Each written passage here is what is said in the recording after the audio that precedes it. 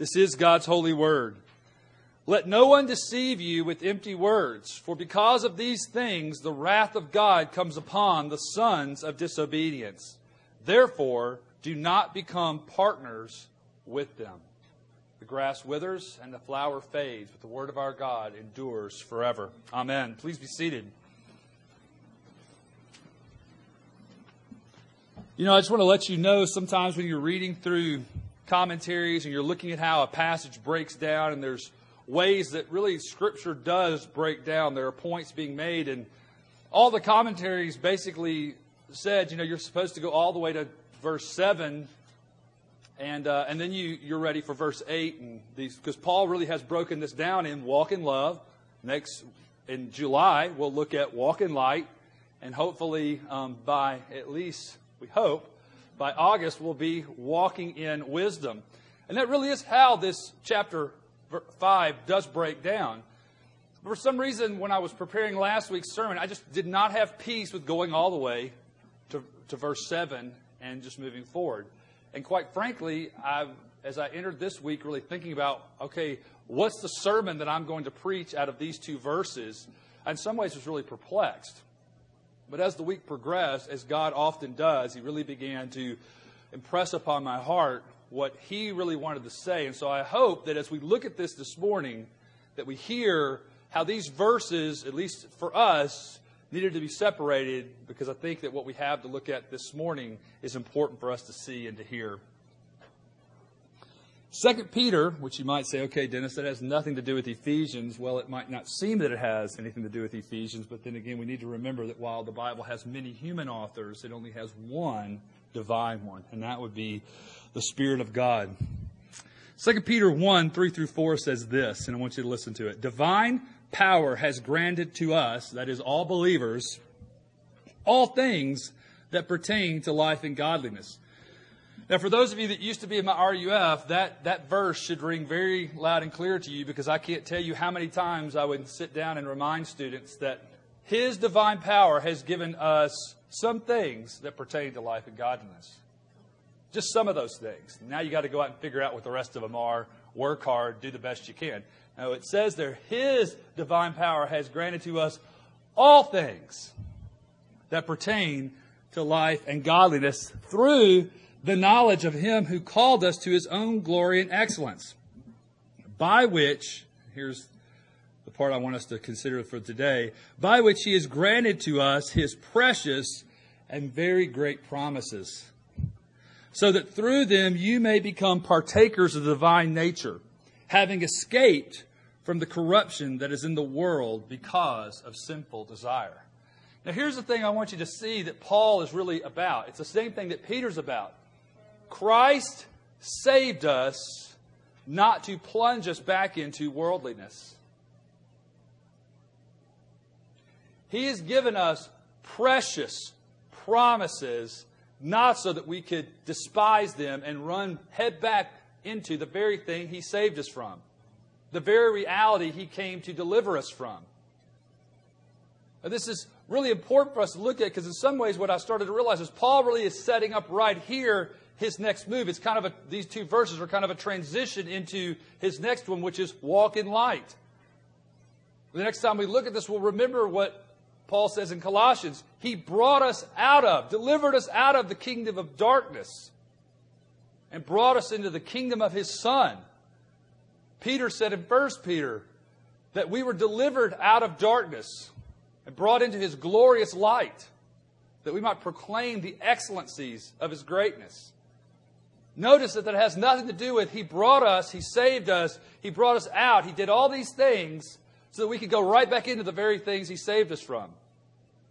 Or even worse, that having been brought up in the church and walking in His ways, that we could just basically go and do all the things which we, by God's grace, have been spared from having to grow up in. See, one of the things you need to understand is that Christ loves us so much that if you have the privilege of being born into a Christian home, don't you understand how grievous it is that you would despise those benefits, disregard, disconnect yourself from those covenant blessings and promises? you have these precious promises. So what I want us to begin to do is realize that Paul really is trying to set us up. He really wants us to get it. The good news of the gospel is that you don't go back to what you've been delivered from. Why? Because you were made for something so much better.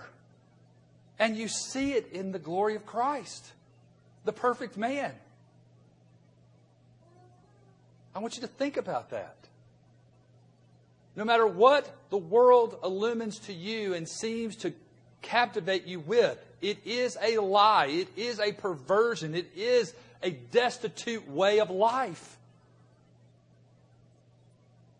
And as we looked last week, we realized that the real answer to the whole dilemma of walking in love is to remember that the whole point is it's about Jesus. And the point I want you to get this week is because it's about Jesus, because of these precious promises which have been brought to bear in the person and work of Christ, that we ought not be people who disregard or despise Christ. He is our life. How can we disregard Him and be careless with Him and to treat Him as if He's indifferent to us? I've said this before, and I'll say it again. Never have the mindset that you ask yourself, well, what would I do if Jesus was with me? If you are in Christ, He is with you. That's one of the precious promises. I will never leave you or forsake you. And we ought to be people who value that, who love that, who delight in that. And tragically, modern Christianity seems to despise the precious promises. It seems to find its hope in much of the same places that the world does. And we seem to divine our wisdom not by God, but by our own thinking and mindsets. So what Paul begins to say to us then is this, as we think about the precious promises, that we were once, remember what chapter 2 of Ephesians said to us, we were once a helpless people. Those first 10 verses remind us you were helpless. You were without hope. You were under God's wrath as sons of disobedience, just like the rest. And God took you out of that and brought you into His kingdom. You were a hopeless people, He tells us. You were cut off. You were not part of the people of God. You were not connected to the covenants of promise. You were a hopeless, helpless, worthless people. And Romans says it even more when it says we were helpless. It says we were helpless and we were enemies of Christ. And right at that point is when He died for us. Before we dig all the way into Ephesians chapter 5, turn with me to 2 Thessalonians. I want to look at what Paul is, I said second, I meant 1 Thessalonians chapter 4. If you go to 2 Thessalonians chapter 4, if you find it, we need to get you a new Bible.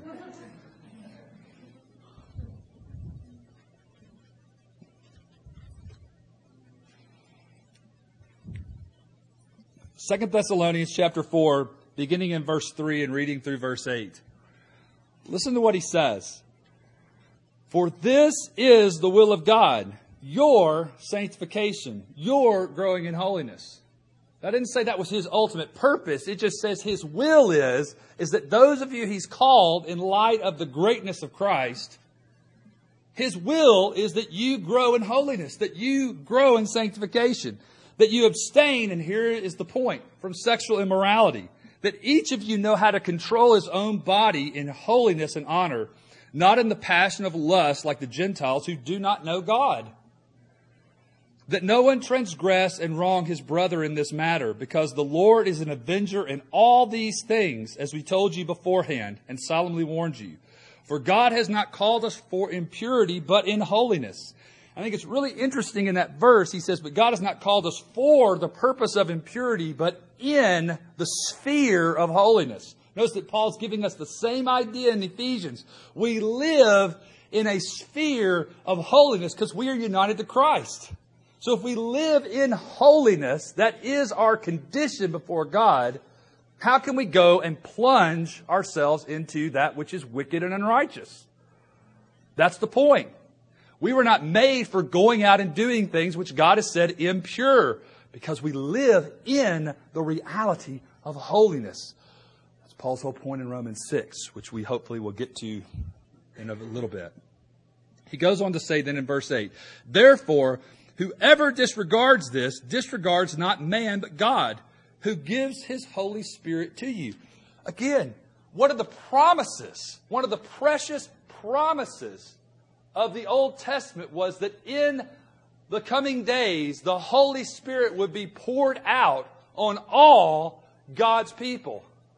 Not just His specific prophets, all your sons and daughters, your old men and women will prophesy, will declare, and that prophecy is not so much a gift of prophetic utterance as it is the idea of prophesying the declaration that Christ has come. The realities of the kingdom are here. The Spirit of God will be poured out into us. And do you hear what Paul's saying? Don't you understand you're the temple? You are where the Spirit of God dwells. Think about what you are. Think about who you are. And delight yourself in those things. Don't despise them.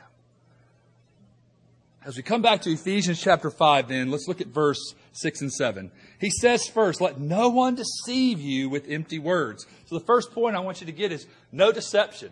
If we really believe in the precious promises, then we ought not be people who walk in deception. No deception. The idea probably that lies behind Ephesus and other places, as we talked about before, is in part this cult worship where obviously sexual immorality was very much a part of going to worship. You went to worship, you went and had sex with temple prostitutes, both male and female. That was a reality that was going on. That was part of the Diana cult that was there in Ephesus.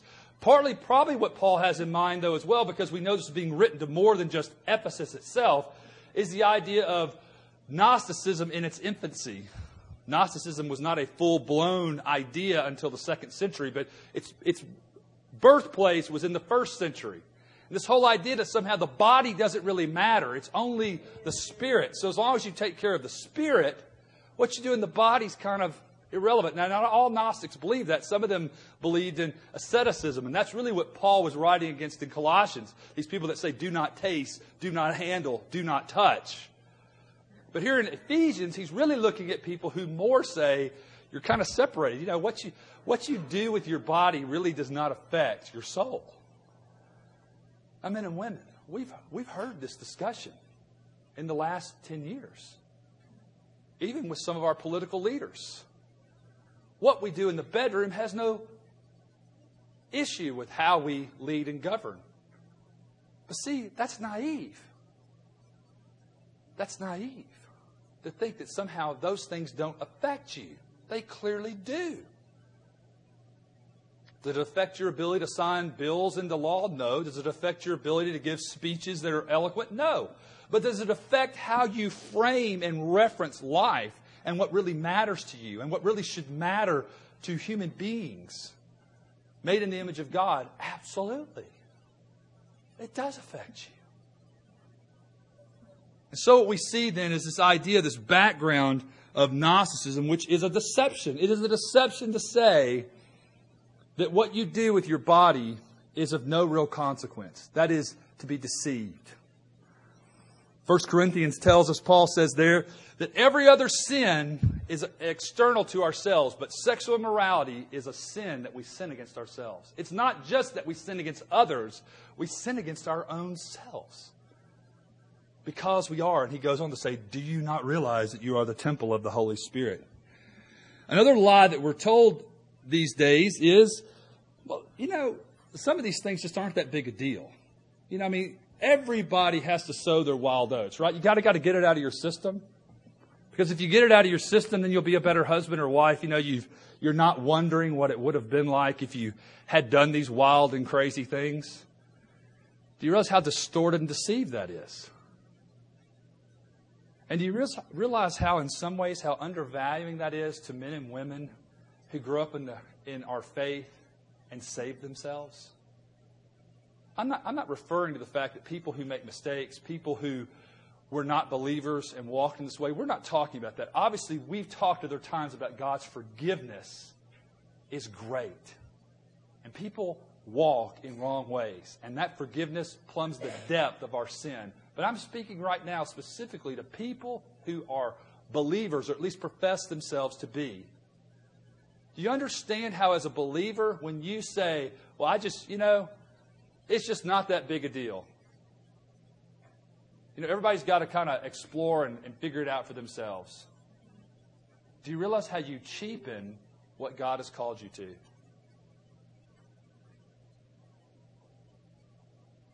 Do you realize how you cheapen and lessen people who are striving? Because what you really should be doing is joining together to pray. Is it hard? Of course it is. Is it hard as you get older not to want to be with somebody? Of course it is. So that what we should be doing is not indulging ourselves in the things that lead us away from Christ, but rather joining together and uniting together in what we've been united to, Christ Himself. That's where we find strength. That's where we find courage. That's why we're not called to Lone Ranger Christianity. We're called to a body of believers, to unite ourselves with them in our union with Christ. The other thing that we know was going on, at least in Paul's day in Romans, was God's grace and forgiveness are so big that, if you do this, it won't be, God will forgive you. And what does Paul say? Turn with me, if you would, to Romans 5.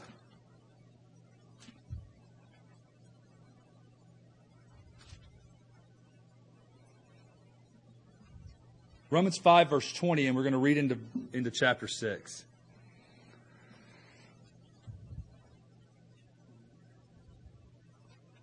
Paul says this: Now the law came in to increase the trespass, but where sin increased, grace abounded all the more. And we ought to say, praise the Lord, because human beings are capable of stirring up a whole mess of sin. So we praise the Lord that where sin abounded, grace superabounds. It's bigger. So, grace abounded all the more. Then in verse 21, so that as sin reigned in death, grace also might reign through righteousness, leading to eternal life through Jesus Christ our Lord.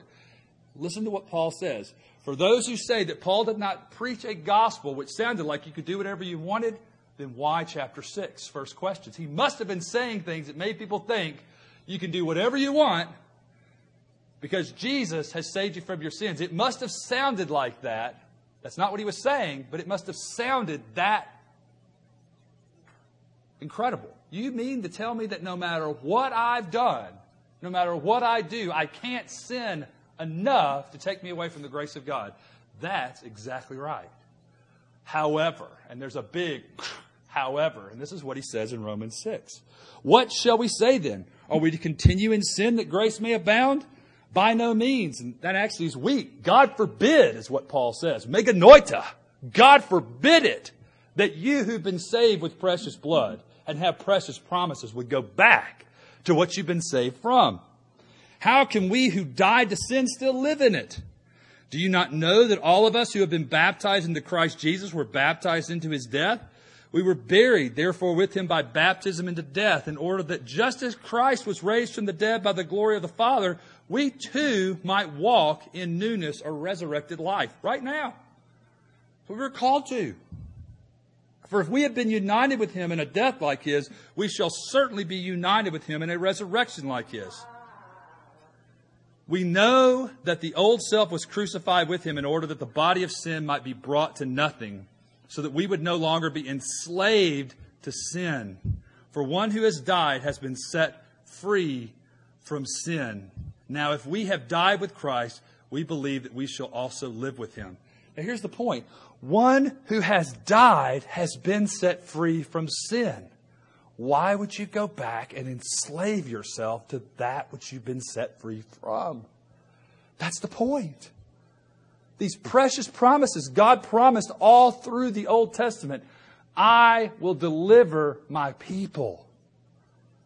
How can His people go back to Egypt when that's where He delivered them from. That's why Paul says the Old Testament Israel was an example to you, church. Don't do what they did. Don't say, well, gosh, we had it good when we were pagans. No, you didn't. You were living a distorted, depraved life, carried away from the truths of God. Now, the second point that I want us to look at in Ephesians chapter 5, verse 6, then is this. For because of these things, the wrath of God comes upon the sons of disobedience. The second point, then, we had no deception. The second point is no kidding. Paul is trying to get us to take this seriously. He's not playing around. This is not a big joke. It's not, ha, ha, ha, ha, ha. He's dead serious. Now, it may be that what people were saying also was, yeah, okay, God is coming. If that's true, where is He? And we know that Peter was dealing with that in 2 Peter, and he says, don't doubt God's return just because He's gracious. Just because God has delighted to deliver many people into His kingdom, and therefore He's taking His time in doing that, don't think that His waiting what appears to be long in our eyes, 2,000 years, and what Peter's really saying is, well, that's 2 days to God. So 2 days, God has waited. Don't be deceived and think somehow that God's kidding when He says, at the end of the age, there is wrath coming. For the earth and all those who despise God will feel the wrath of God. It has been reserved for fire, Peter says. Purifying to those who believe and destructive to those who don't. And the tragedy is that it's not a destruction that basically means they're annihilated. It's a destruction that goes on for eternity. Can you imagine what it must be like to be being destroyed forever? You are being destroyed forever. It never stops. Paul says, this is no joke. We're not playing around. God hates those who hate Him and His ways. And so he says here that the wrath of God is coming upon those who are adulterous. Remember that Jesus told us this Himself. Jesus tells us that His return will be just like in the days of Noah. And what were they doing in the time of the days of Noah? They were giving in marriage and taking in marriage, and they were doing this and they were doing that, and they were just having a great old time. And Noah built an ark, most likely in the middle of an arid area. At best, where he built the ark, there was no significant water. So people stood around and said, that fool. Noah took 120 years to build the ark. Can you imagine what that must have been like for 120 years? You know, great grandkids are going out there saying, Dad, do you know about old man Noah? The dude's been building an ark for 100 years. What a nut. And he keeps talking about run away because this wrath of God is coming. And so the kid's like really scared. He's going, what are we to do? Is it serious? And he goes, he's been saying that for years. He's been saying that for years. And see, men and women, part of the problem that we need to take seriously is that for some of us who've lived a long time, you've been hearing preachers stand up and say what I'm saying for years. Here's the good news of the gospel that delivers us from the wrath that is to come. Yep, that preacher's been saying that for years. And the preacher before him said it, and the preacher before him said it, and they've been saying it for 2,000 years. And see, for some of us, the temptation is to say, God's not really coming back. And therefore, His precious promises really aren't all that precious. They don't really matter all that much. Now, before I get off this point of no kidding, there's also this reality. this wrath is not only, and Paul uses a tense here, which doesn't just say wrath that's coming in the future. It also is the reality that there is wrath coming out on the sons of disobedience now. As much as it may seem like they get away with everything they're doing, the reality is they don't often. The reality is that when we look at the places where wealth and power are to be found, often what we find is divorce, illegitimate children. We find indulgence to the point where life has become meaningless. We find suicide. We find drug overdose. We find alcoholism. If that's the good life, how good can it really be if you can't remember half of it? I mean, is it really, young people, your desire to esteem to be Paris Hilton? And parents, is that what you really want? And that's not to degrade a woman like Paris Hilton. It really grieves my heart every time I hear about people like that in the news to think that they have degraded themselves, that they have chosen such a life of debauchery that literally their reputation and everything about them is ugly and hideous, no matter how externally beautiful they may seem to be on the outside. It's tragic. She's not a person I hate. She's a person that I pray for and am deeply grieved for, because she is destroying a life which she was given. She was made to live as a human being in harmony with God, and she is at war. And all who choose that path of life are in the same place. They are living as sons of disobedience. They are at war with God. Don't despise, don't disregard the precious promises. The last point then, and look at verse 7, he says, therefore do not become partners with them. So there's no deception. We're not kidding, no partnering, no partnership. We do not partner with the world. Some of your translations may use the word, I think, associate. That's an unfortunate translation. The word Paul uses here really is partner. And it's important for us to see that. Why? Because Jesus tells us this. He calls us to be in the world, but not of it. Now, if we say that we're not supposed to associate with people who aren't Christians, that kind of locks us out from a whole lot of things we might be doing. We're not going to the park anymore. We're not going to school anymore. We're not going to the mall anymore, which that might actually do some of you good. We're not going to a whole lot of places, and we're not going to be doing a whole lot of things. For many of us, we'd have to quit our jobs. Because we're not, if what it really means is do not associate. That's not what it means. It means do not partner. And think about what Paul's really talking about here. He's talking about partnering, especially in the sense of sexual morality. It is not our call to go partner with those who despise and hate the truth of God. Now, for some of you in this room, there might be a temptation to say, but he's such a nice guy. Dennis, you just don't understand. He's such a nice guy. She's just such a great girl. Does she know the Lord? Well, no, but we're working on... No, we're not called to missionary dating. Keep those two callings separate. Missionary? Yes. Dating, courting, whatever you want to call it, could care less. But whatever it is you're doing, biblically, hopefully, with the person of the opposite sex, is under biblical principles. And you go out with someone who actually loves those things and delights in those things, just like you do. Because if you start to associate with people who are in the darkness to the point that you are delighting to partner with them, you have left the faith.